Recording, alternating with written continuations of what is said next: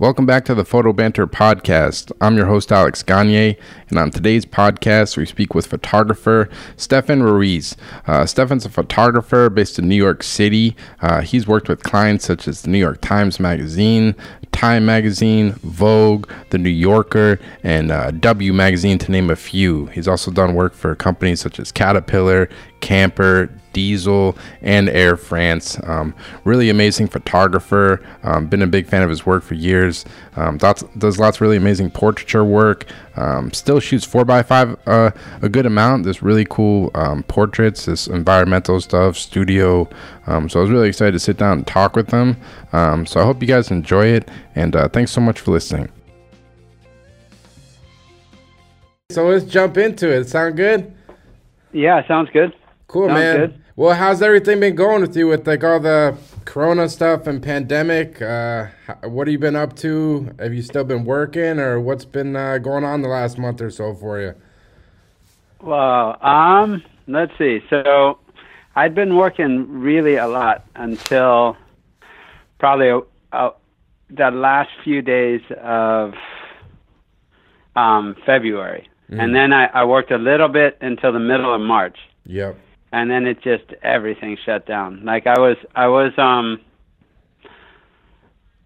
worked a lot in New York, and I worked in Brazil and Argentina and Chile until, in January and February.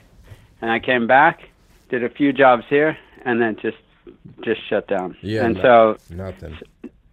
So then until the end of the month, the end of March, I was like wrapping things up, and then April's just been, now it's just been dead. I mean, I'm doing like some resales and stuff like that, but a lot of cooking. Yeah. Are you starting to get stir crazy? Because like looking at your work, like you travel a lot, like you said, like you were just in Brazil and you kind of go all over. So it's like, the time at home, has it been a good thing for you, or are you starting to get a little cabin fever? Well, let's see. It's been a good thing, actually. Just because I did need a break, and I have caught up on sleep. I'll go, months without very much sleep, and I've been doing that for years. I've been kind of traveling pretty hard for like 20 years now. Yeah. And so... although it slowed down a bit in the last maybe 5 years. Yeah. Slowed down in terms of like, I used to travel for a good 10 years minimum. I was traveling probably 3/4 of the time. Damn. And then it, now it's been more like 1/3 of the time. And so that's, that's more manageable. But yeah. So, let's see. So it's been good, but then, now with the weather getting better, and I've been thinking about some of my own projects, and for those, the ones that I've had in the works, I can do some stuff at home, but most of it's been traveling. Yeah. So I'm gonna try to do what I can at home, and try to put everything together, and just plan for when I can be out again. Yeah, it's really interesting because especially like someone like you, basically all your work, not all of it, but primarily you're a portrait photographer. You're working like pretty intimately with people in their spaces and around the world. Like, like what do you think is going to happen? I've been having this conversation with friends and stuff. Like I've seen photographers are starting to do like virtual FaceTime shoots, and just like, do you think like this the way you're going to have to operate moving forward is going to be different for a while? Like just going into, because like you might photograph in someone's house or someone's office, and it's like, is it something you've been thinking about like moving forward, like as a portrait photographer, and how you're going to have to approach this, I guess? Yeah, I mean, I've thought about it a bit, right? Like I guess I'm fairly comfortable at keeping a distance. If I had to, right? I've always liked doing, I like doing close-up portraits for sure, but I've always also liked doing like environmental kind of portraiture or whatever, where someone's in the space. Yeah. So if I could do things outside or in a bigger place, that wouldn't even cramp my style. Mm-hmm. But doing something close up, I don't know right now, because that's definitely a bit of a problem. I mean, I have some longer lenses or whatever, but no, it's not the same thing. Yep. And even just the fact, just trying to organize things and moving camera equipment around, or I mean, my big concern is flying. I mean, I've flown everywhere for years, right? Yeah. I don't know, Yeah, it's definitely going to be different. And like, have you been like talking to like some of your editors and stuff you've worked with over the years? Like, what's the word on the street in terms of like, are they producing work at all? Like, I've talked to a couple editors here and there. Like, I know one of the magazines I work with is a monthly magazine, and just during this time they've switched to like bi-monthly now. They're kind of like now they're kind of taking a breaks. But like, what are you kind of hearing from the editors that you've worked with over the years? Have you kind of been in communication at all? Well, people have been asking, like, let's see. Well, so I did some stuff for Vogue, for American Vogue, but I think it's actually, I don't know how they're doing it. It was combined with the magazine, but it was also Vogue.com. Yeah. So somehow because I've worked for both in the past, quite a bit, but now I think they might be. I don't know. I don't know if they're combining things for a minute while they figure stuff out. Yeah. But so what I they had I guess a bunch of us do kind of like self-portraits of during the quarantine. And I just I've been going out for bike rides and stuff, and I'm always taking photos when I'm going out on bike rides, and so I just kind of put together a kind of self-portrait, but not taking my own picture, but just things that kind of what my life's about right now. And I think I've seen that with a lot of the magazines right now. They've been doing things similar to that, but that that can only go on for so long. So I don't know what they're going to do. Yeah. It's interesting. I mean, did you see the stuff that I guess it's coming out in a few days that the New Yorker did? They sent out a bunch of photographers.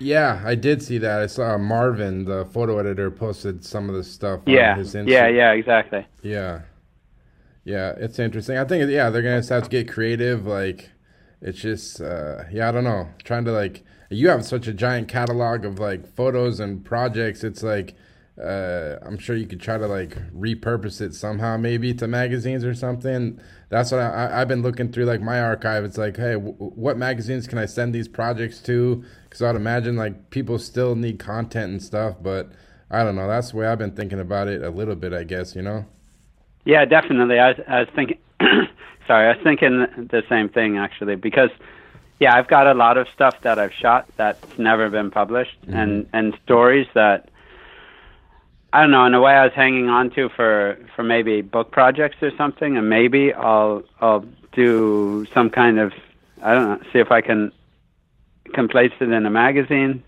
and then have it maybe sort of work as a teaser almost of the project. Yeah. And then also I have I've worked with quite a few writers on different jobs.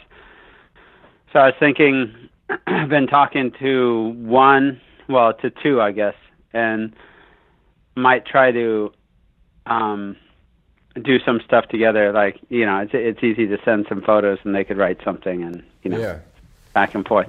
Also, one of the publishers I've worked with, Gost, out of London. Yeah. Stuart Smith. He's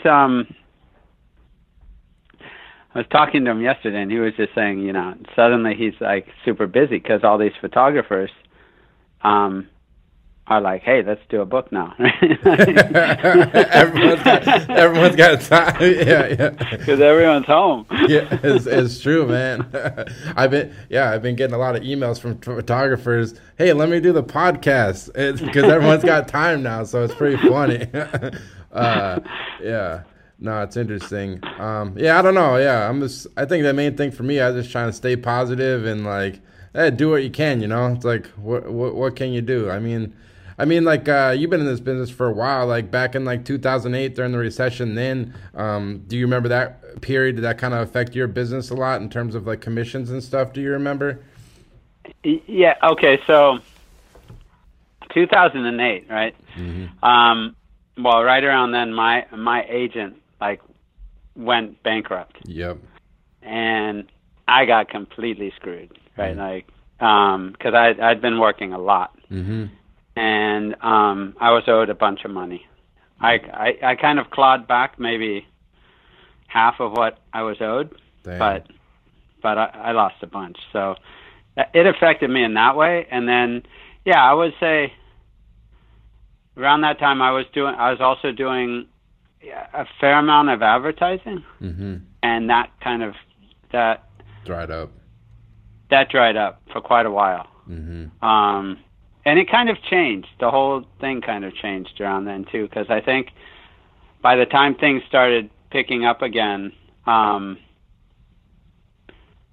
probably more stuff was happening online, and it was kind of shifting too at that point. Mm-hmm. I think.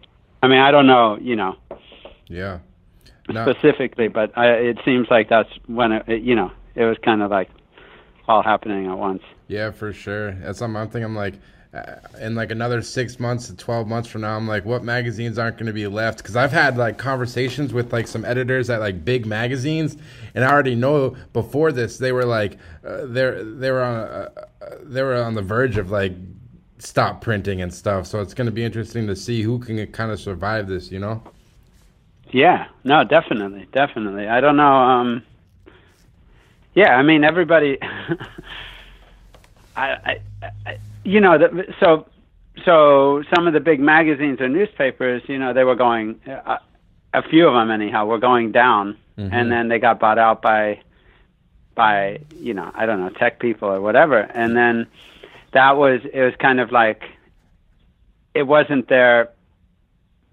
Like the guy that bought, say, Time, right? Isn't he? I think he's from Salesforce. Yep. And Washington Post, and that kind of thing. And so that it, I don't know. They can keep going, but I don't see how a lot of other things can. Yeah, like niche magazines and stuff. But yeah. But anyways, but I guess like to go back, like how do you kind of get into photography initially? Like where do you grow up, and like how do you kind of initially get into the whole photography thing? I guess.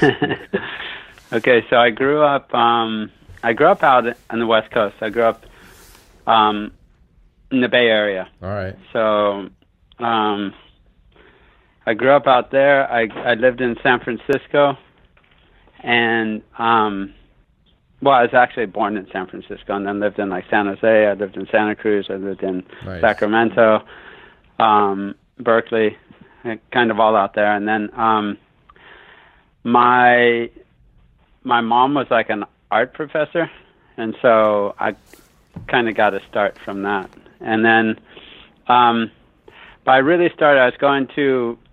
I did a lot of drawing and painting and stuff, and I never thought I'd do photography, but.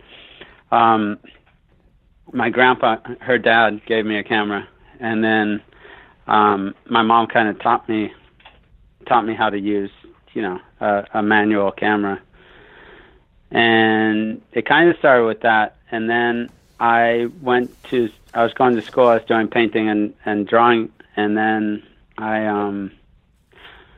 had a class, and I don't know. It was weird. I started. One of my professors. I took some African art history, and he asked me if I would help him in. Well, one thing led to another, but basically I ended up helping him in West Africa. He got a grant, and I went for a couple of months and helped him. And I took photos, and helped him document things, helped him with video, helped do interviews. And it was all kind of dealing with traditional art in one region in like north east Ivory Coast. Yeah. And on the border with Ghana. And so that was I started taking all these photos, and I got back and I started printing them, and then I decided, I'd like to do this a bit. And then I was bartending in this sorry if it rambled. No, this is great, man. I was bartending in a like kind of trendy restaurant bar in San Francisco. Yeah. And people would. It was also like a motel where a lot of musicians and stuff would stay. It wasn't like a top end place, but it was kind of like the musicians that did the smaller venues might stay there, right? And anyhow, these guys were doing a shoot there, and I was talking to them. It was in the day. I mean, I used to make nothing, right? Because I had the shift in the day, and I was like, I do photography, and and at that point, I was basically using my friend's, a friend of mine's dad's place to print, and we could only print at night. Yep. And so I'd stay up most of the night printing, and then I'd bartend in the day, and like the lunch afternoon shift or whatever. And then so I was talking to these guys. They were doing a shoot. They were doing a shoot for British Levi's, and they asked me if I had friends who they could cast and and put in their shoot. And I was like, sure. And so I helped them cast some people. And I don't know, it's just kind of like one thing led to another, and I basically, the guys doing that shoot all worked, or a lot of them worked for ID magazine in London. Yeah. And so I ended up doing a couple photos for them, and then they asked me if I wanted to be an assistant on the next shoot, like 6 months later, which was in Cape Cod. Oh wow. And so I did that. And then they kind of said, do you want, they offered me like, do you want to, we could either pay you or we could, basically fly you to London and you can meet, people from magazines and stuff like that. And that was all for ID magazines and stuff? The first stuff, they were doing stuff, they were all working for British Levi's. Got it. They were all guys from ID magazine. I see. And so then I went to London and I met the guys I met like Terry Jones from ID. And I remember bringing like 3 photos that I had done in Africa. And he basically,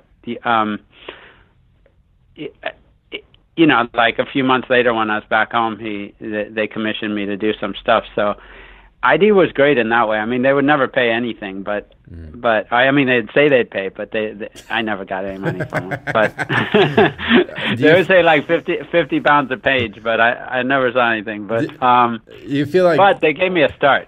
Yeah, so that's cool. Do you feel like that's like a lot of this business is this kind of like random encounters in the way that you kind of find clients, or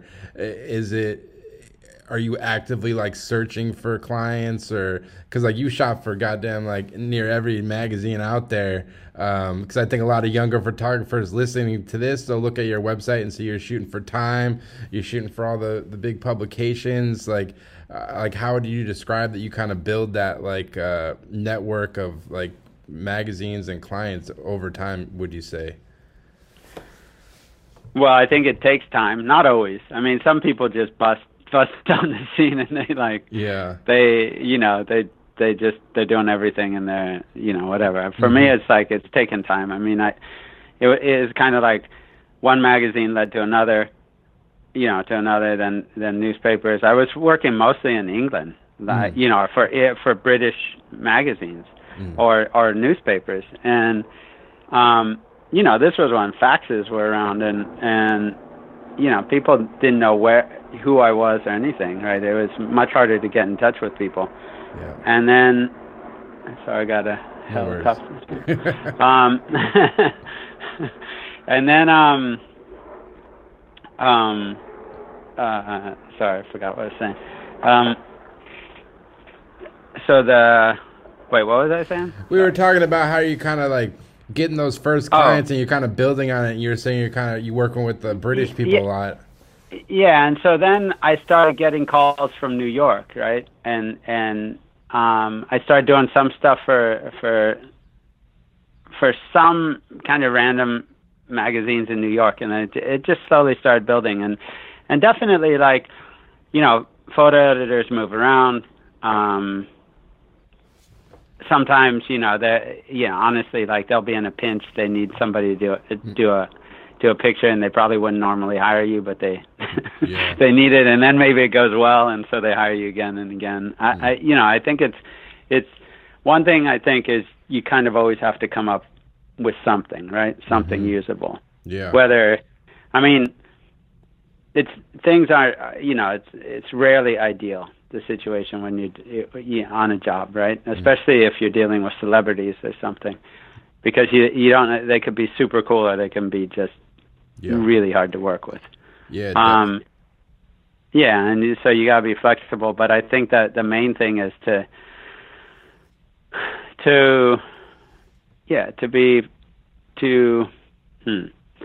always try to get something that they can use no matter what, and not be super difficult to work with either. I mean, I don't know. So some people I know have been like definite prima donnas and have done really well for a really long time, but I think after a while it probably backfires. Yeah, definitely.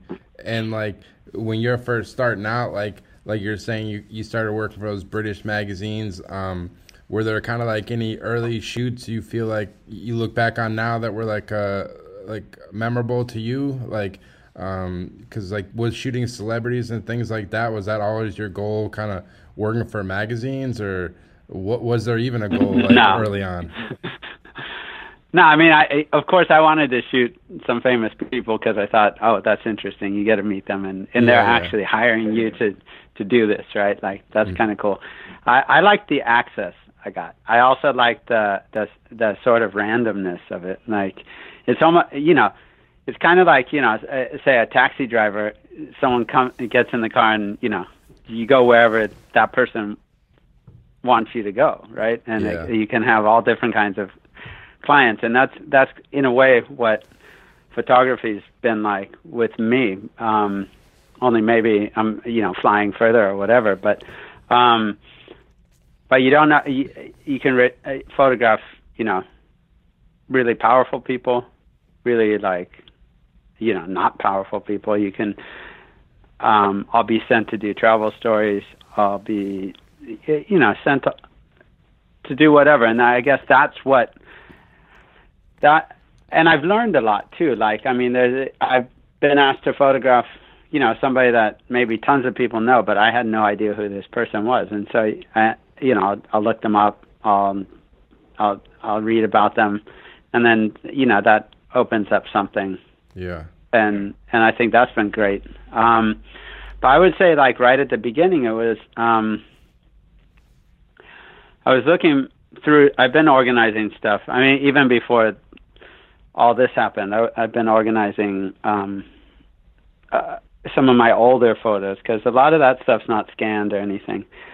And I was looking through some of the old ID stuff, and I saw, I had photographed Genesis Peorage, and he just died recently. Well, she now just died recently. But it was like, Genesis was like hiding out in Northern California with his wife and 2 daughters, because he was under investigation in the UK or something, and ID sent me out to photograph him out in the middle of the woods. Like, somebody had his contact, and I went and did this, and that was really interesting. I mean, and it was one of my first shoots, so I definitely remembered that. And then that went all right, and then they asked me to photograph I was living in like Oakland, Berkeley, and they asked me to photograph some of the fashion of like some of like the hip hop fashion in the Bay Area at the time. Yeah. And so I just kind of ran with it and just started going all over the place. And, like they probably would have been happy with a couple of photos, but I probably spent, a couple of weeks on it. Wow. And just went everywhere and did all kinds of stuff. And then I turned in this thing and I turned in all these photos, and I remember they were really happy. And I ended up starting to do commercial stuff with Terry Jones, who owned ID. Through that, I started doing. He was doing some stuff for a snowboard skate line, wow. And that basically, they hired me to go with them and a bunch of people to Valdez, Alaska. Damn. And I was one of I think there were 3 photographers on that shoot, but I ended up doing like 6 shoots with them. And that at that time, like, I wasn't getting paid a lot at all, right? Yeah. Especially for putting in we do these like 2-week shoots. Mm-hmm. But I was starting to make money at it, and always over deliver, right? Is that something you like always strive for? Like even with editorials, like they might just ask you for a portrait on white, but you're gonna try to deliver them more options than just that, right? Definitely. And I also try to, I also try to always work myself up for every shoot, right? Like, you can be really excited because you're going to photograph, I don't know, some amazing thing or some really famous person or I don't know, whatever it is, right? Yeah. But when you photograph someone you've barely even heard of, or go to a place and I don't know, it's like trying to keep it exciting or fresh, or trying to figure out a way to do it so it's not just so it's not just routine or something. Yeah. Do you try to, because I imagine that must be kind of like I don't shoot celebrities, but like looking at all the people you photographed, I would imagine it can probably be easy to like go into a shoot with like a preconceived notion about who these people are from like whatever video you've seen on YouTube or whatever their social media might say. So do you try to, like, with these high profile people, do you try to go in with an open mind and kind of forget about like what you might have seen of them online, or do you do a lot of research? Because I would imagine that'd be kind of a tricky thing, Okay, yeah. I mean, I'll look them up, but I definitely, I'd say there's very few.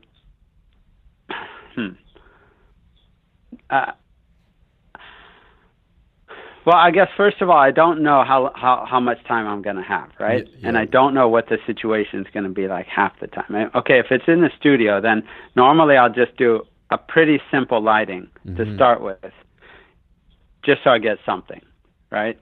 And that's kind of why, that's partially why I'll do that, right? Yeah. But then, I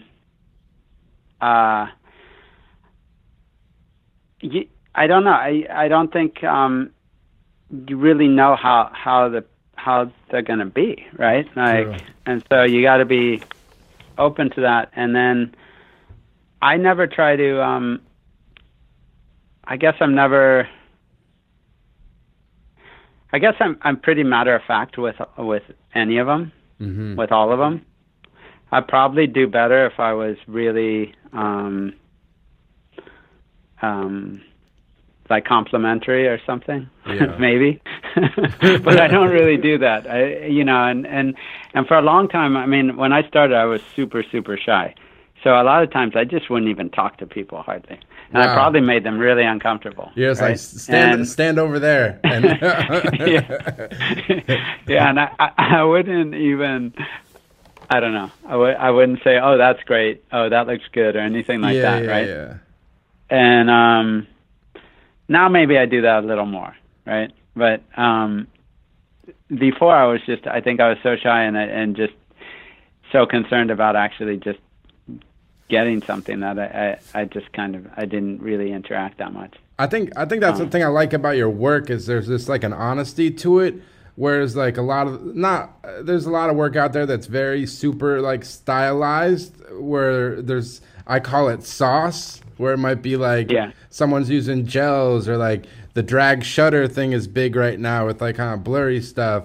But like the really thing that's like impressive that I enjoy about your work is it's just like you said, you kind of present the people how they are. You're not like having them like dance around. You're not using all these like crazy stylized thing. And the thing I always kind of ask people is like, did it kind of take you a while to kind of find your voice of like who you are as a photographer? I guess, okay. So one thing is like, let me just say that like, so often I'll let kind of the person pose themselves at first. Mm-hmm. And if I don't think it looks good, I'll tell them. But if I like it, I'll just go with it, because sometimes they'll do things that I wouldn't have had them do, right? Yeah. Like, and sometimes they'll surprise me in a good way, and so I'll do that. But wait, sorry, you asked one thing. Yeah, I was just talking about how like the thing I like about your work is there's just like an honesty to it where it's just kind of like you kind of let the people be themselves in their environment. Whereas like a lot of times work you see out there nowadays, there's kind of like a lot of, there's certain photographic trends and they change from year to year, like be it whatever, gels or the drag shutter stuff or whatnot. But it seems like looking at the body of your work for decades, it's like you kind of, you have a... Well, it's the same thing over and over. Well, no, but I love that. I think it's not that it's the same thing over and over. No. It's just like, you're not, because like I feel like, I mean, I've struggled with this before. It's like because there's a balance of art and commerce. You're trying to make money, so it can be tempting to jump on these trends of like whatever the hot thing might be, like whatever the New York Times is printing or whatever magazine it might be. You know what I mean? Yeah. Well, I think one thing. Okay, so one thing for sure that has always influenced me is, like say, painting portraiture. Mm-hmm. So paintings, and so I'm not trying to do paintings, but I think that the you can have a painting that's like 500 years old or 100 years old or modern or whatever, and they can all work kind of in a similar way, right? Or maybe they're different, but there's something, this is just kind of something that works. And I think I kind of got into the portraiture, I guess, from that way a bit. Let me backtrack for a sec. So when I was doing some of this snowboarding and surfing and skating stuff that I did for a while, I was chasing people around. Like they would bring like maybe 8 people, a couple pro snowboarders, whatever. They'd bring people on these shoots, and I'd be, on the mountain with them or wherever, chasing them around, usually using a 35 millimeter and just, running by the seat of my pants all the time. Mm-hmm. And then I remember just thinking, okay, I want to slow this down, right? Like I want, when I'm going to do portraits on another time, I'm going to slow it down. I'm going to put on a tripod. And so I started putting my camera on a tripod most of the time. Right, but then I had gotten an old Hasselblad, like a really old one, and so I had that on a tripod. It was like a 500C or something, so not even like a CM or anything like that, like a really old one, with the really old lenses, right? And so I started doing all these portraits with that, either handheld or on a tripod, and then I started learning about. I took I don't know, at a almost like a community center, like how to shoot 4x5. Wow. Like our large format. Yep. And so I started doing that, and they had one that you could check out. And so I used to check it out, and but it was like a Sinar. It was a studio camera. Oh, it had but I always wanted to shoot the whole big rail and everything. The rail and all that. Damn. Right? So I wanted to like go do these, take it around, but I was bringing this big case, and it was kind of crazy. And then this lab I used, the owner loaned me an 8x10, like this old 8x10, and that he had, and the bellows was all messed up, so I had to tape the whole thing. But I used it. I started shooting some 8x10, and then I just got really into it. And then, so one thing with the portraits was I was shooting most of them after a while with large format. Yeah. And so then it was on a tripod, and you couldn't like move around a lot, and you had to kind of like figure out your composition or whatever. And I think that also affected things a lot for a while. No, it's interesting. I know, like I was watching some video on YouTube about you, and you it looks like you still shoot a lot of 4x5. Are you still using 4x5 for most of your editorial assignments, or is that more for your personal work these days? I would say probably like I still bring it on pretty much every shoot, right? But I would say, and I'll almost always shoot it, but probably more of the work now is digital, but then I will always turn in some film. Yeah. Yeah, it's just tough because most magazines, like, the turnaround time's so quick. Like, I shot an assignment on Monday. They wanted everything within 4 hours after the shoot. So it's like exactly. Yeah, you can't even really shoot film if you wanted to. Right, and that, like right now, like my my lab's closed, so I don't even know what but that's a different thing. But yeah, no, I mean, I've tried to figure out how to. Okay, so I've tried to figure out how to shoot digital more like I would shoot film, because the thing is like first of all, that you can see everything right away, right? Mm-hmm. Whereas before you didn't see everything, you didn't see anything, or you'd see Polaroids or whatever. But then you didn't know exactly what you were getting. You had a pretty good idea, maybe. Yep. Sometimes you had no clue, right? And then, and so I think you would shoot more in a way and experiment more, because you actually didn't know exactly what you're getting. Now, like with digital, you get it. You look at the back of the screen, or you look on the computer, and it looks good, right? Mm-hmm. And then, but that doesn't always hold up, too, right? Like sometimes the screen, sometimes it just looks better than it actually is, right? True. And so I've tried to, I'll try to shoot a little bit more when I'm using a digital camera, again, almost like slow it down. Mm-hmm. Because also the other thing about digital is I find digital, like, a lot of time it's pretty easy.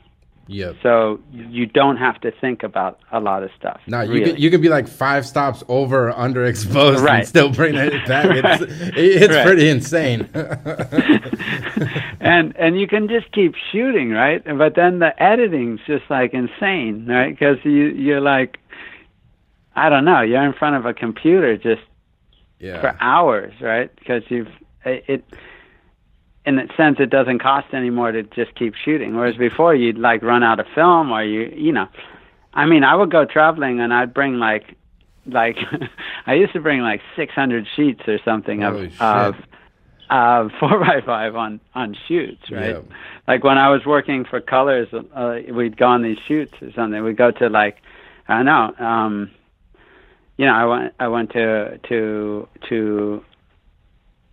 like a mental hospital in Cuba, and I probably brought 600 sheets, and I probably brought, I don't know, a bunch of medium format, and I brought some 35 millimeter, Damn. and no digital back then, right? And also, you bring all this stuff and you hope things didn't break, right? Mm-hmm. And that's also why I'd bring different. But yeah, I don't know. Nah, it's interesting, It's because you feel like, because I shot 4x5. Like, do you feel like when you're shooting portraits with 4x5, you have like a better connection with your subjects? Like they're more, they kind of slow down more. You think? Yeah, I think not always, but there's definitely like an effect, right? Mm-hmm. Like if you're okay. Most people, well, nowadays, people are used to being shot on by a phone a lot, right? True.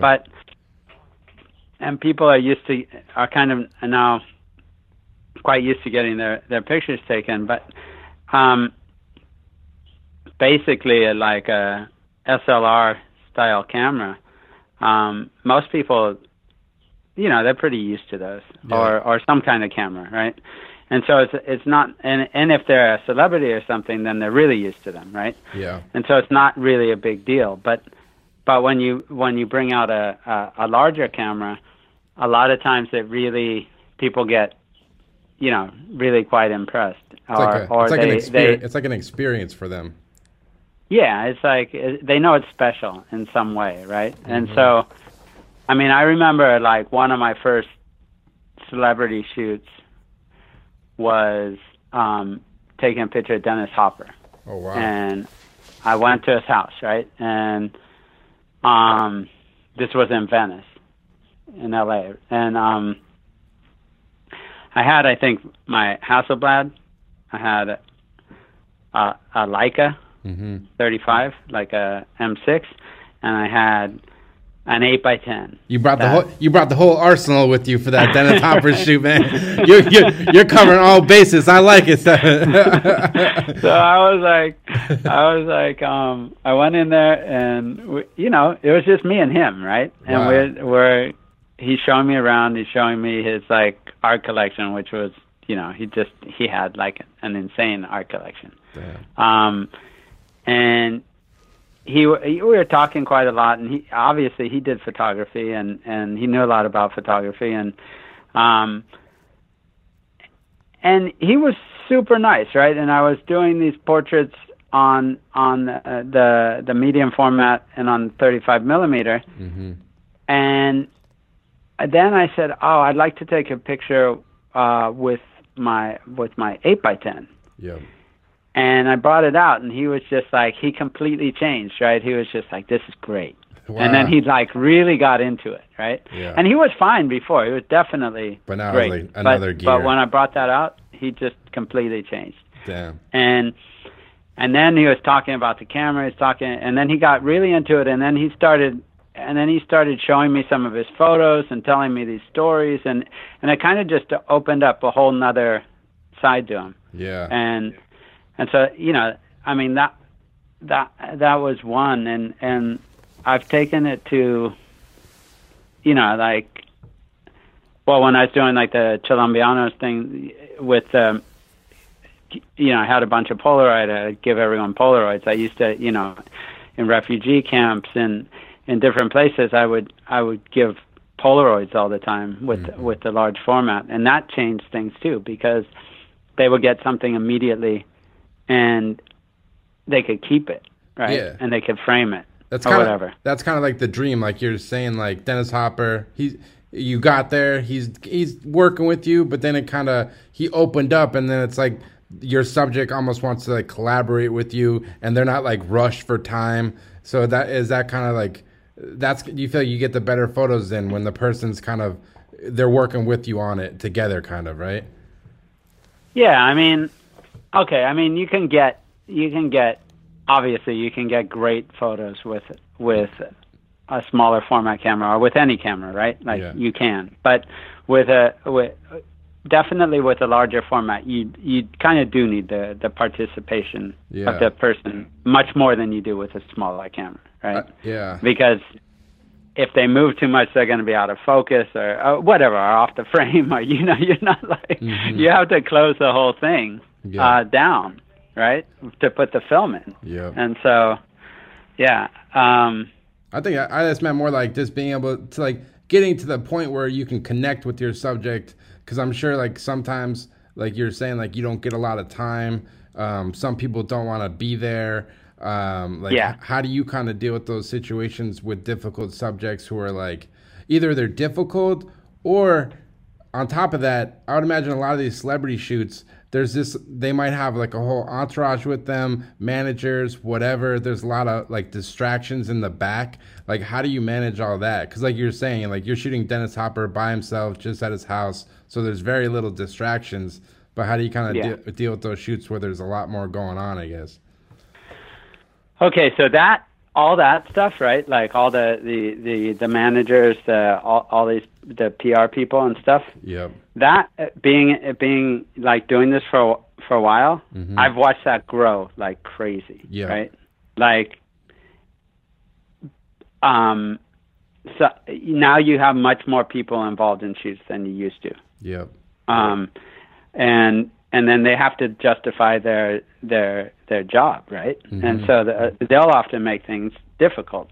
I guess like if I can make the experience somehow seem more special with a larger camera or with with something somehow, I will get something better out of them often, not always. I mean, some guys will just show up and you take a couple frames and that's it. You know, they're out, and you're just like, whoa. Are those shoots kind of fun in a way where you only have like a couple minutes? Is it kind of like an interesting challenge for you though? It's like, all right, you got. I mean, it depends. Like, you know, I mean, I got a million stories. I don't know. Like, what's like the last shoot that comes to mind that where it was like you only got 3 frames or 5 frames like in the last year or so? What's like one that kind of sticks out to you where it was like? Okay, so I was photographing. This is one. I have a number of these, but this was one in January. I photographed Evo Morales in Argentina, right? The ex-president of Bolivia. Yep.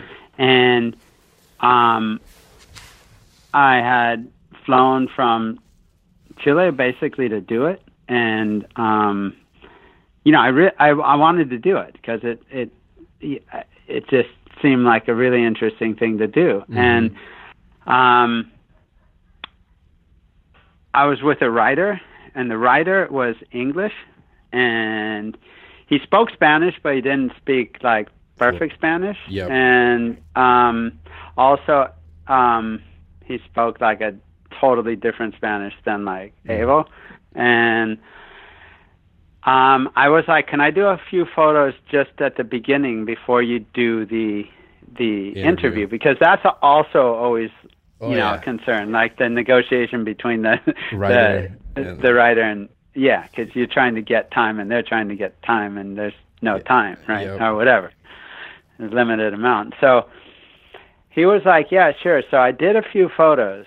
And then basically I was supposed to do the shoot after the interview. Yeah. And then during the interview, he basically,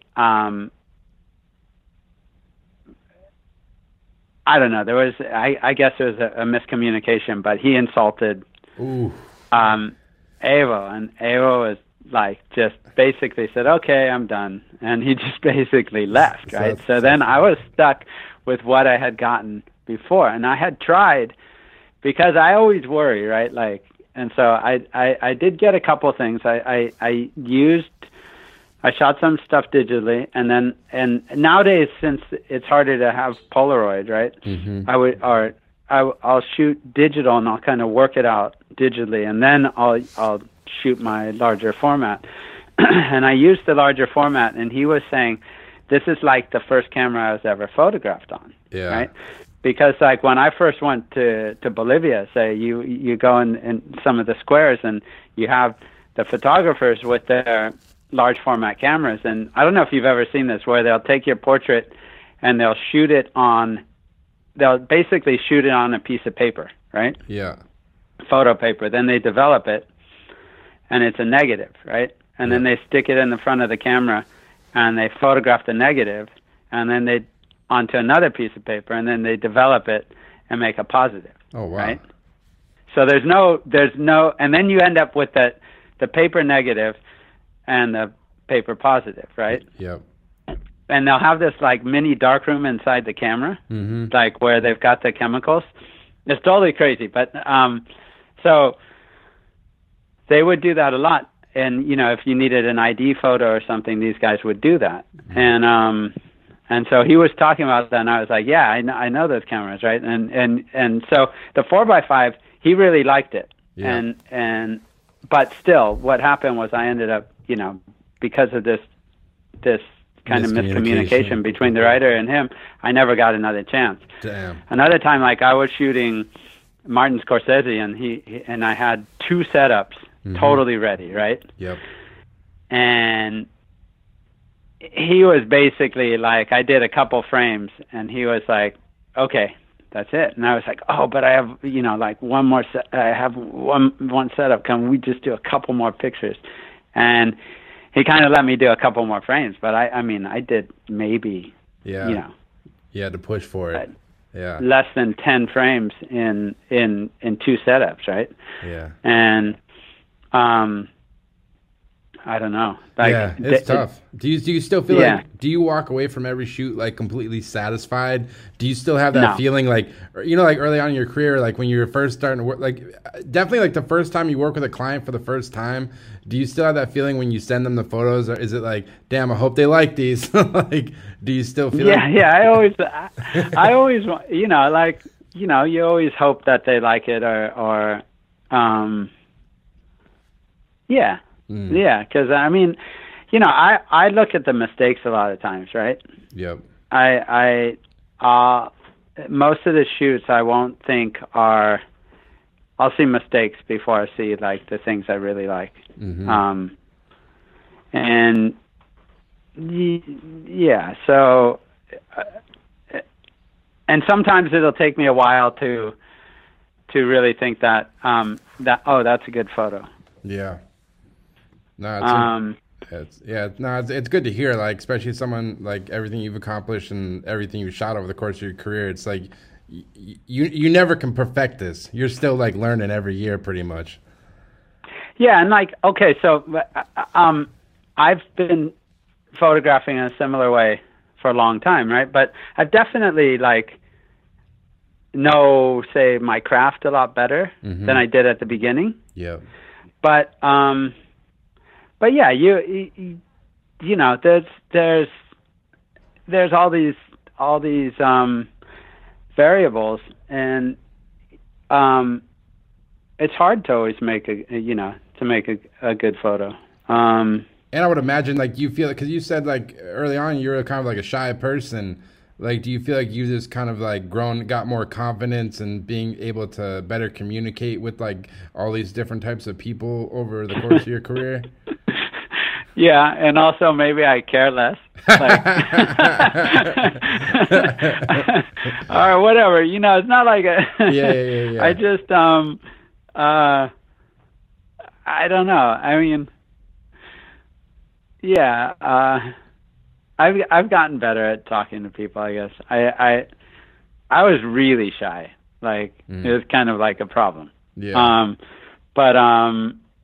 But yeah, and it kind of like the good thing about photography was it kind of, for me, is like these jobs started forcing me out into strange situations or whatever, like things that made me uncomfortable. Yeah. And that was good because it helped me deal with all of that. And so yeah. No, it makes sense. It's a good challenge. And, you know, one thing I was kind of interested in, you photographed a good amount of like politicians, like everyone from like Bill Clinton, Justin Trudeau, Henry Kissinger, Adam Schiff, a bunch of people. Like, is like photographing like politicians, is that something you enjoy? And then also, is there like have you ever felt like you didn't want to photograph someone, not even just politicians, but maybe anybody, like you didn't want to photograph them maybe because you don't agree with what they're about, or like how do you kind of approach those like shoots with like politicians, I guess? Okay, so yeah, I mean, I like photographing politicians. I like, I'm interested in, I guess, in politics, or I'm interested in, say, world affairs or whatever. Like, Yep. I read a lot, news and all kinds of things, and I'm into that. But then I've definitely photographed people who I have probably polar opposite, political views and stuff, and I might think are not good people, right? Yep. But I've still wanted to do it, Yep. right? Because I also just to actually, some of these people are really powerful, and you just, I don't know, you kind of want to see What they're about. get get some impression of them, right? Like, because even I've found even like a few minutes with someone, you get a sense in one way or another. Like, okay, you don't know that person, and maybe it's just a sense of how they were that day, right? At that particular time, maybe, I don't know, maybe they were in a bad mood because they hadn't eaten or because something went wrong. I don't know what, but you do get some kind of feel for them, and it's kind of interesting. And then I've never tried to do like,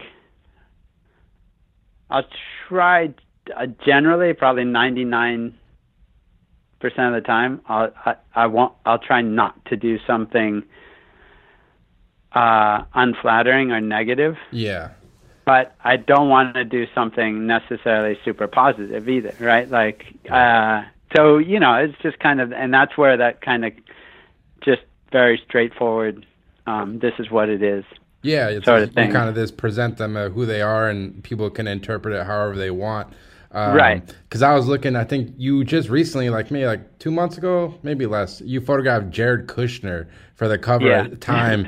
And before I got in this interview, I went on your Instagram and I was reading the comments of people on that photo, and it was great. I don't know if you read your comments, but it was like people were this like shitting on him, and like some people were this like commenting on the photo. But like with a shoot like that, where it's like obviously people feel one way or the other, like how did you kind of, what was your experience photographing him? And I guess what do you take away from like all those people comments and stuff, I guess? Okay, well, just, like, so my politics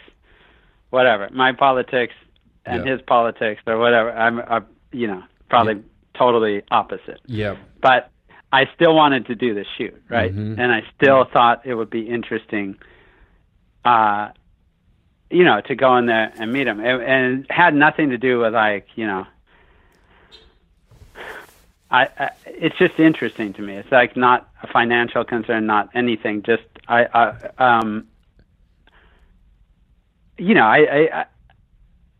basically they asked me if I'd do it, and I said yes, like immediately. And they were like, "Oh, good. We weren't sure, what you would say, right?" Like, and I was like, "Well, I don't know. I mean, I've photographed great people and terrible people or whatever, and like, I want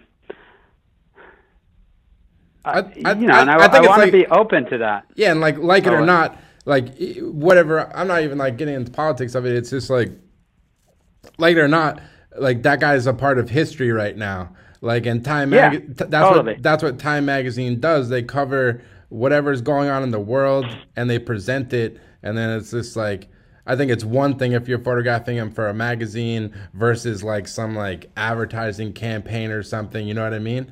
It's like two different things, I guess. No, and I looked at a bunch of those comments, and I saw somebody wrote that I was a sellout and whatever for doing it, and I don't agree. Like, I would still do it. Like, I mean, I photographed Donald Trump a long time ago, but that was before he was president, and honestly, I really never thought he was going to be president at that point. Yeah, but that that was still interesting. What was your experience with him? I think I forget what magazine. I looked it on your website. I forget. It was like, was it for the Sunday Times or something? I think it was a Telegraph in London. I've worked a lot for a lot of the English weekend newspaper magazines, right? Yeah. So, yeah, I think it was so this was like years ago. It's probably like the height of The Apprentice, and the first round of the height of The Apprentice, and that's why we were photographing him. And I remember it was like summer. Yep. And it was really warm, and I live in Brooklyn, and I remember I wanted to get exercise. Yeah. So I had my assistant take a taxi with all the equipment. Yep. And I rode my bike. All right. And so I figured, okay, I'm gonna be sweaty when I get there, so I should bring like a clean shirt. So I brought a clean shirt, right? And I lost my bike outside, like Trump Tower around the corner or whatever. Mm-hmm. And I changed my shirt, I think, on the street, right? And I walked in, and what I hadn't kind of like planned for or whatever was like as soon as I hit the AC, yep, I just totally, I was just completely wet. Oh, so man.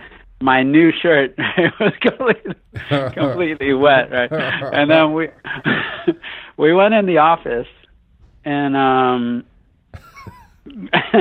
we went in the office, and then they showed us to like the conference room, his like kind of conference room in his office. Yeah. And I remember at that time seeing like all these framed articles about him. Mm-hmm. But this was like a long time ago. This was probably like 2006. Yep. And he was famous, but I can't even imagine the amount of articles and magazine covers he's got now. Then it was kind of like, really, he framed this, like, and I remember looking at these things, and then we go into the room, and then he comes in alone, and he looks at me and my assistant, and my assistant was wearing like, I don't know, these really baggy jeans or something that were like dragging it, frayed at the bottom and stuff. And he was just like, well, this is a fine looking crew we have here. He's talking smack. And then we were just like, oh, okay. And then I remember I didn't really pay that much attention to it. And then I remember just, I had my 4x5 set up, and he did get interested in the camera, actually. I remember him asking about it. Yeah. And yeah, it was fine. I like I said, I never thought he was going to be the president, but then he also like he asked us to come to his office and do another photo in his office. Okay. And we came to his office, and I remember there was a secretary who was coming in, like the main door or whatever, and she was dressed, she was tall and like, mm-hmm. I don't know, model-ish looking with like a short skirt or whatever. Yeah. And I did these photos, and then after he said, "Oh, can you give my secretary your information?" And I started going towards the front, and he said, "No, she's back there." And behind his office, like in the office, but like there was another like door or whatever. There was a little a small room, a small like an annex or something. Yeah. And there was this older woman sitting there with all this paperwork on the desk and stuff, and she was the secretary. Yep. So the other one was like, I don't know, maybe for show, and that one was the real one. Oh man. So that was kind of interesting. Yeah, man, it's interesting. Photography can take you some crazy places. Like I seen you'd be out in like Tanzania, up to Trump Tower. It's just all over the place, man.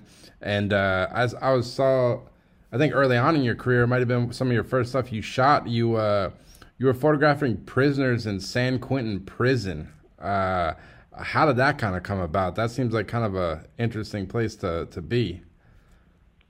Okay, so I actually taught art there for I don't know, 6 or 7 years. Just like volunteering, or was it like a job? Well, it was through this program that's called the Arts and Corrections. And so basically I would make a little money, but not very much. I mean, on a good month, I might make $400. Yeah. But to me, it was super interesting. I was also bartending at that time, right? And so I started. That kind of started because I had these photos from Africa that I was talking about before. Yeah. And someone had heard about them and asked me to give a slideshow to some of the inmates. Wow. Like some of the black Muslims in the prison. And I thought, oh, well, this kind of interesting. I was like, I'm not like some expert on Africa and whatever, but I'll just show them, what I saw and what I did, and it worked out really well. And so then I was asked to do it. That was at Soledad, and I was asked to do it at San Quentin. I did it at San Quentin, and it was for the I guess that there was an art student in San Quentin who also was in some of the art classes, and he was Muslim, but he told the woman that ran the art program, and she asked me to do it for the art class, and then I did that, and then I eventually started teaching there. She asked me if I could teach drawing. Wow. Or something, and I did. Were you like nervous going in there, like teaching with these guys? Because like San Quentin is like there's some bad people up in there. Like, what was kind of? It was interesting. It was like, for sure. I mean, I was in my early 20s, right? So, and I'm not very big, and most of these guys were either older than me or like definitely bigger than me, right? Yeah. And definitely like, and I had to like try to, I had to figure out how to kind of, I don't know, get a classroom to work with all these guys, like try to direct them. Yeah. Right? Which was, kind of challenging at first. But some of the older guys really wanted the program to work and wanted the class to be good. So they often, they kind of helped. And then, I mean, there were a few times where it was definitely a bit sketchy, but most of the times it was fine because they didn't want anything to go wrong, because if something bad happened, they would basically be out of a program. Yeah. Right. And they knew that. So, but I would be in there with maybe, I don't know, anywhere from, it really fluctuated, but it'd be from like, say 6 guys to 15 or something. And, we would be in this one, in the art center, which was like just this like little room. And the nearest guard was like outside the door across, this kind of, across this walkway. Yeah. And in his, shack, it was called the Max Shack. And so he'd be in there. And so if anything happened, it's just going to happen. Right. Yep. But it was fine. I would basically let them do, certain ones would be working on artwork, like a painting or whatever, for a really long time, and then others we would get inmates from the yard, say someone would go out and get one of their friends, and then we'd have them sit, or one of the guys from the class would sit, and then everybody else would draw them, or we'd do, still lives or whatever, but or I'd do slideshows or various things. But no, it was good. It was definitely, I definitely learned a lot. It was a great experience. I'm sure I'd learned way more from them than they learned from me. And it was pretty amazing. The prison, they were cool with you bringing your camera in there and photographing them, or did you kind of have to get permission?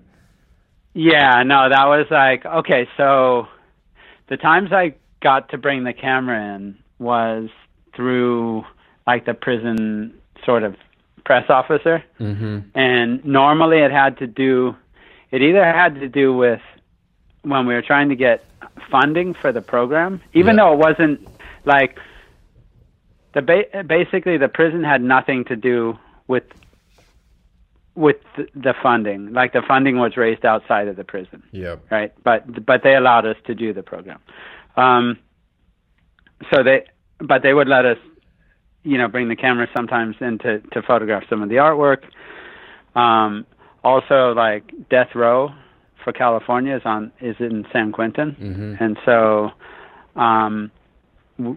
we would like get some of the artwork from the guys on Death Row, bring it down, photograph it, and then bring it back. So there were certain days. It wasn't very often I got to bring a camera in, but if they also one time some of the stuff with the 4x5 that I shot was when they were doing a play. They have these amazing murals in San Quentin, and I photographed all the murals in San Quentin. Damn. And I was pretty lucky. I got to do it a number of times. That was great. No, it was amazing. And you cool going for a little bit longer? I just had a few more questions.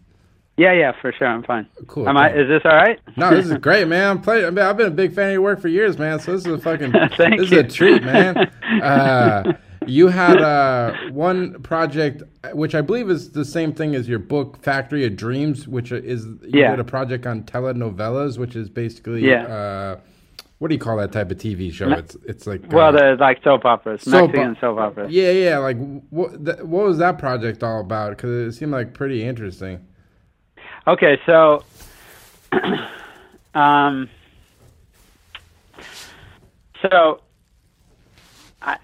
you know Colors Magazine at all? Yeah, a little bit. Okay, so it was pretty influential. It was a pretty influential magazine, like say in the 90s, I guess, and I liked it quite a bit. And then eventually I started working for it. I shot for them for a while, and then it was owned by Benetton, but it wasn't. It had almost no advertising in it or anything. And they first it was done by Tibor Kalman and Olivero Toscani, and then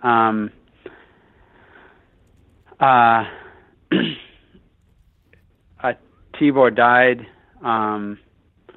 Olivero fell out with the family, and then it kind of kept going. But at one point, I was working on it, and we used to come up with different themes, and we would have these meetings and just throw ideas out there. And I don't know, this had come up before.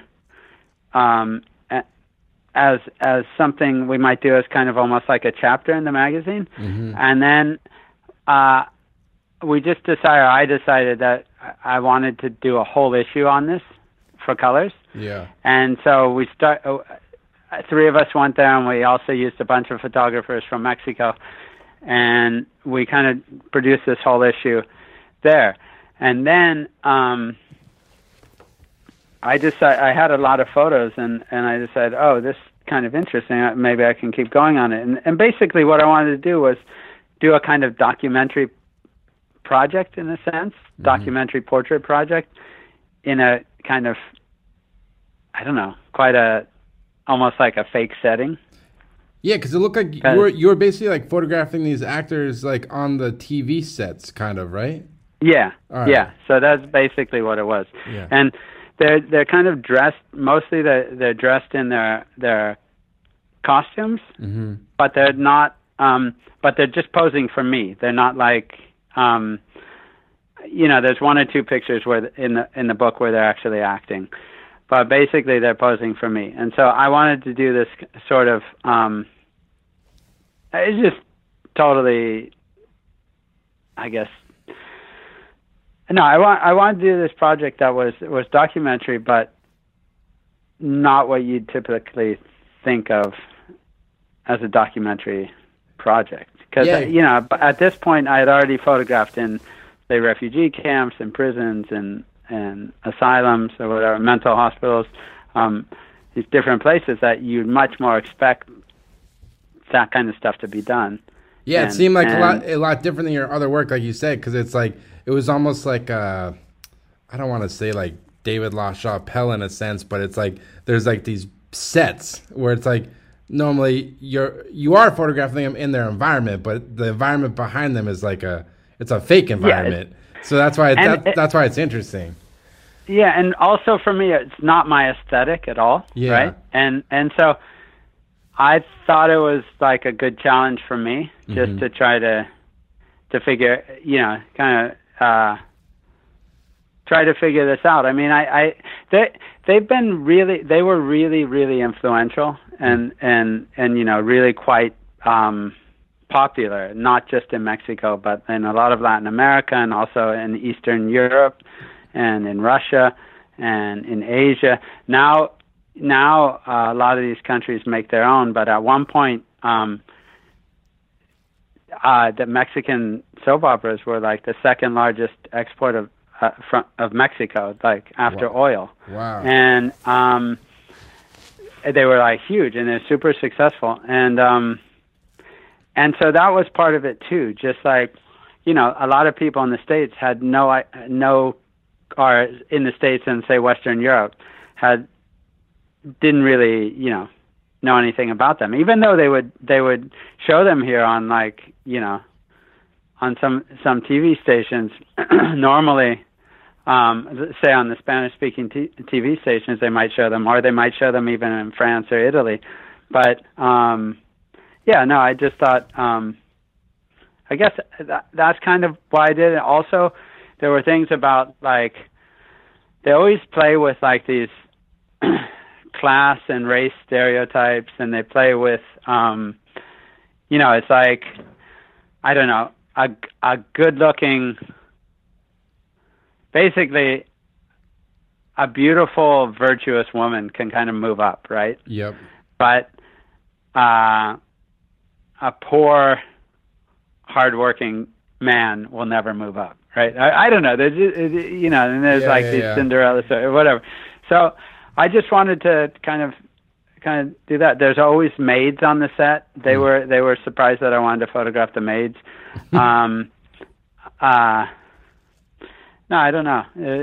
I guess I should have a better answer for this, but no, man. It's always that's always kind of the interesting thing about how like personal projects kind of pop up, like because you also did. It seems like you've done a couple personal projects down in Mexico. You did the other one, which you mentioned earlier a little bit, the Cholo Bianos, which I'll send a link. There's a cool video Vice did of you like 10 years ago, which I think that's how I kind of found out about your work, is where you kind of went down to, you could describe it, you went down to Mexico and photographed these kids that like had like interesting haircuts, and they were like kind of into like a certain type of music, if I ever remember correctly, right?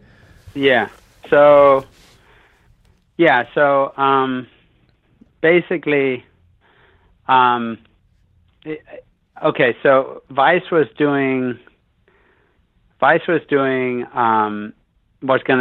doing a pilot, right, for this series on photographers they were going to do, and the guy doing the videos or whatever, doing the documentaries at the time for Vice, this guy Santiago Stelli, he was I used to work with him at Colors, and so he was like, can we do a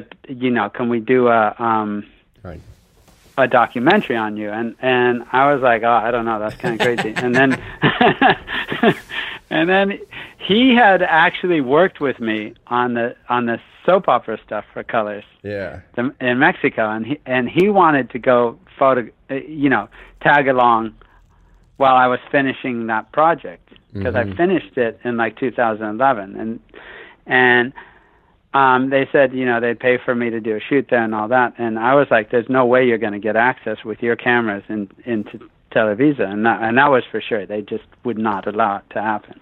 I could barely get access in there, right? And so we started talking about other ideas, and this one came up, and they would pay for it. So I was like, yeah, definitely. You guys can come. Let's do it. And so we went. And so they basically had their own style, which was a mix of, I don't know, like. It was like Colombian and like. Yeah, Colombian and hip hop and all kinds of stuff. They're into cumbia, and vallenato, which is, traditional music from Colombia. That from the coast. That is still popular. It's popular in a lot of Latin America, but definitely popular in Mexico, and definitely in Monterrey. This was in Monterrey, Mexico. Yeah. And then they'd come up with these hairstyles that are totally their own, right? And and so we went down and we did this, and I went a couple times. Yeah. And then right around at the end of 2011, it basically started disappearing, because this was kind of the height of. At this point, they were kind of battling for the trade routes of the drug trade routes going through this area. Yeah. And it got pretty violent there, and then they started cracking down on the kids. Like, not that the kids were really dealing any of the drugs or criminals or anything, but they just looked, totally different, and so they start getting harassed by the police. Have you, because you're saying, like, how you're mentioning, like, it's hard to get access down there, is, like, photographing in Mexico, have you, like, run into problems yourself? Like, I've been there a little bit, but I haven't had any issues, but, like, have you run into those situations? Because I know I've had friends go down. One of my good friends, he went down to Mexico. Him and his girlfriend, they got tied up and then there's robbed in their house. So you hear these stories, but like, what's kind of your experience been? Like you were saying, like going down there with cameras, like sounds like has it been difficult? No, I mean, I've been lucky for sure. I've been fine. I mean, I've taken my cameras all over the place, and I mean, some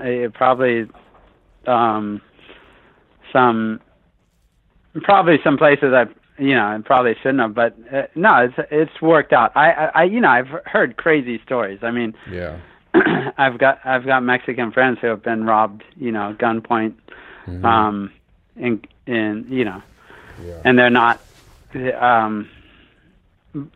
But then, I have a lot of friends there who've never had any problems, and I definitely haven't. So yeah, me neither. Like I've been to Tijuana, been down to a couple other different cities, never had any issues. But you like read about it, so I was just kind of curious your experience. But that sounds good.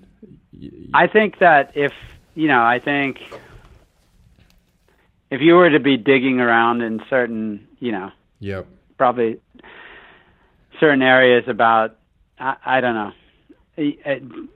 maybe the drug trade or corruption or whatever, you might have, you might seriously have problems. It's like any city. Like you just got to be aware of like where you're at. You could be in New York, you could be in Chicago, wherever, or in any city. Really, I think it's just kind of being aware, I guess.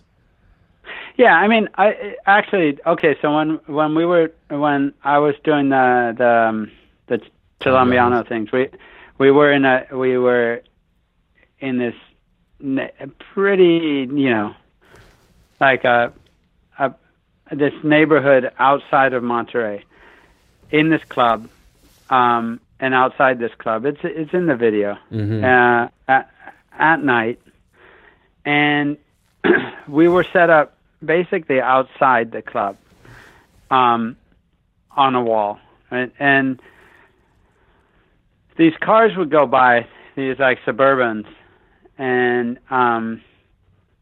with like dark windows.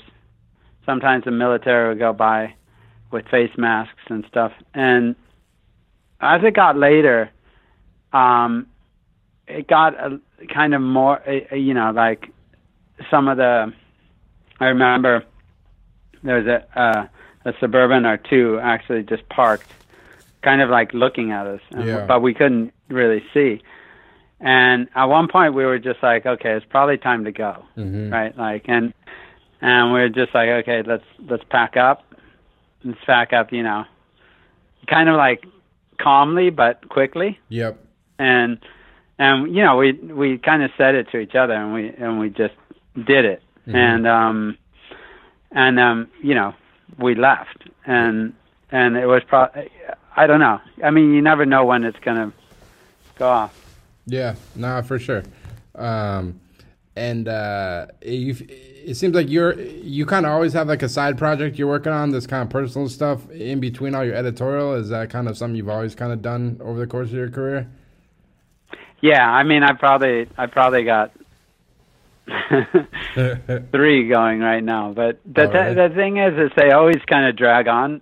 Also, like, I think in some ways, because the commercial stuff's worked out pretty well. Yep. It keeps me from doing it, but then it's also a funding thing too, because like if I stop doing the editorial, all that, the commercial stuff, I kind of run out of money, right? Yeah, for sure. And then to do a project, it always takes money, and I don't, like I haven't tried to write for grants or anything like that, and so a lot of times I'll and then how I've funded a lot of them is try to stay a few days longer on a shoot, and then organize my own shoot or something like that. And so I've done a bunch of stuff in Colombia. Yep. For like maybe 10 years. And I have all these stories, and that's one project that I'd like to do. And that's one project I was trying to kind of pull together now. Yeah. I have another portrait thing that I wanted to put together. And then I don't know, I have like kind of these shorter shoots that maybe I'd put together as almost like chapters, or not like zines, but something smaller. Yeah, it's like you feel like you just got to keep feeding that beast. Well, obviously you love doing it, but then to kind of keep getting the editorial work, it just kind of gives you something to keep sending to editors and stuff, pretty much, to hopefully get more assignments. Or is that kind of part of it? Yeah. Yeah, I mean, it's weird. Like, you kind of have to keep doing your own stuff anyhow, because if, it's like, it's very trendy, right? Like, it's like, somebody who's just done like, a book that's been really popular is going to start getting hired, right? Yep. And then it depends if that person can actually, deliver on those shoots or not when they're hired. Because it's one thing to work on your project for like years. Yep. Like some projects I've done, right? Where you just have, 90% of the stuff doesn't even make it into the book or whatever. And then it's another thing to do these shoots on demand and try to get something interesting, because it's hard. Yeah. I mean, you don't. It's tough. It doesn't always work. No. So. And do you ever feel like, because I know you shoot editorial, but then you'll shoot advertising, like you've done ads for like Camper, bunch of other companies. Have you ever felt like you needed to like create work to attract like advertising clients, or you just kind of this approach your work how you do, and just kind of put it out there, and if people like it, they like it? Or have you ever felt that pressure to try to like create work that advertising clients will be attracted to, or what's your kind of?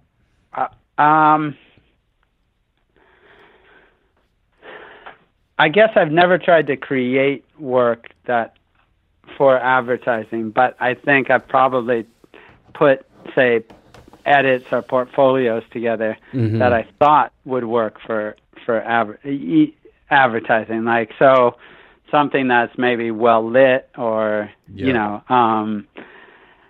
something that's not too hard, or well composed. I mean, I've done a lot of architecture stuff just because of I don't know. I mean, I get sent on these things. So for T Magazine, I'll do travel stories or architecture, some super fancy house, or an artist in their house, or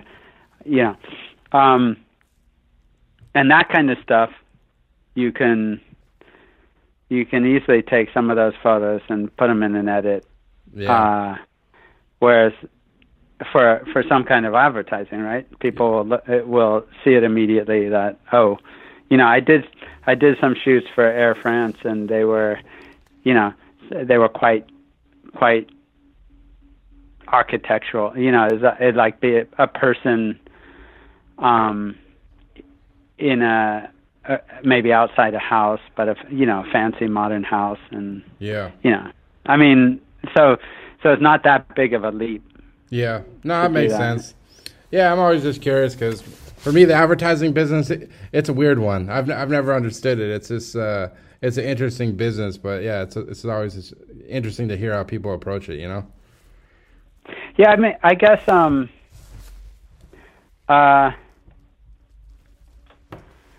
yeah, I don't know. I mean, sometimes like, so often like I'll do quite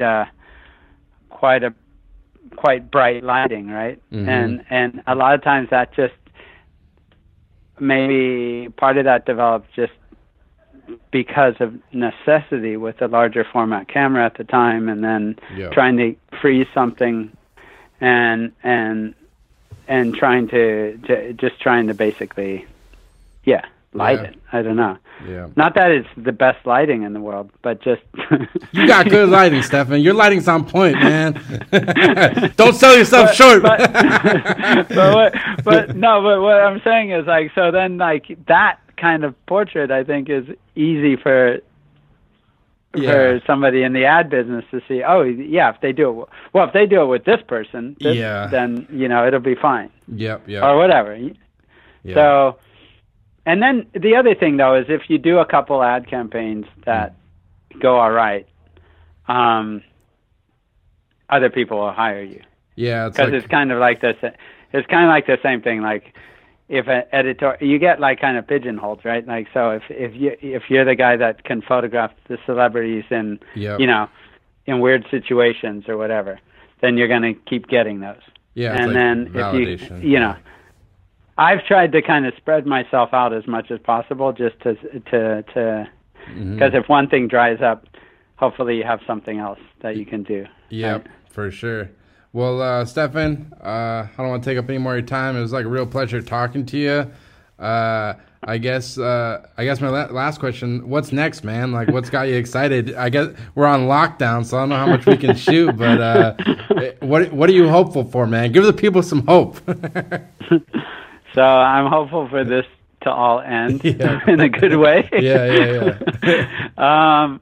No, I'm kind of I don't know. I'm really hopeful for the summer, but I don't know if we're going to be out of this. No,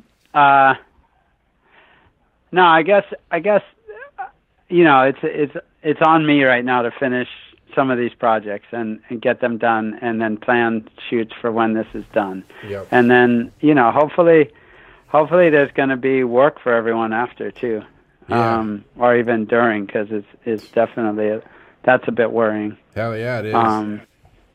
Yeah, and I'm just like trying to figure out, okay, what can I do here, and what No, I don't know. I like it, man. Well, I can't thank you enough, and for people. No, thanks a lot for this. Yeah, for people listening, I'll tell them your website is Stefan, you pronounce it Ruiz, last name? Yeah, Ruiz. But I would do .com.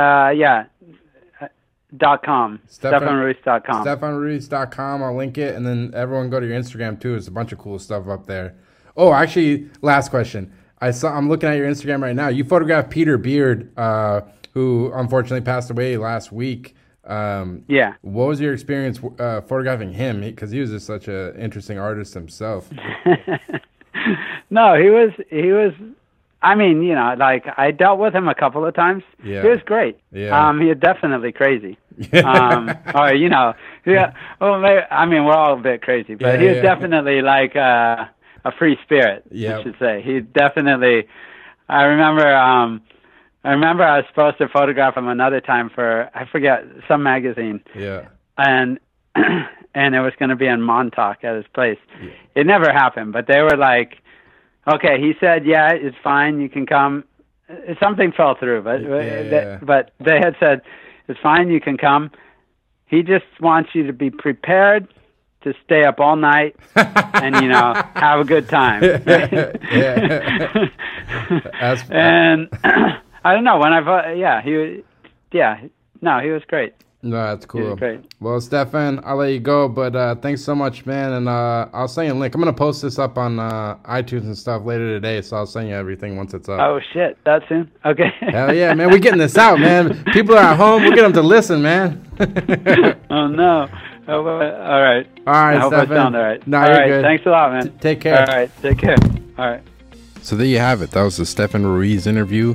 Just want to thank Stefan so much for taking the time to come on the podcast. Like I said, I've been a big fan of his work for years. Just really appreciate his honest approach to portraiture. Just really amazing work, and this photographs so many different types of people and places. Just can't thank him enough. So definitely go check out Stefan's website at stefanruiz.com, as well as his Instagram at stefanruizphoto. I'll put it in the description, but definitely go check out more of his work. And as always, I'm going to be having more episodes now. I know I was kind of off there for a few weeks with everything going on with Corona and work and whatnot, but I'm back to recording. I'm going to have a couple more episodes this week as well. So definitely keep checking out on iTunes and Spotify, as well as on my website, alexgagnephoto.com, and on my Instagram at alexgagnephoto. I'll be updating with new episodes and more photographers and some producers I got coming on. So thanks so much for listening, and take care.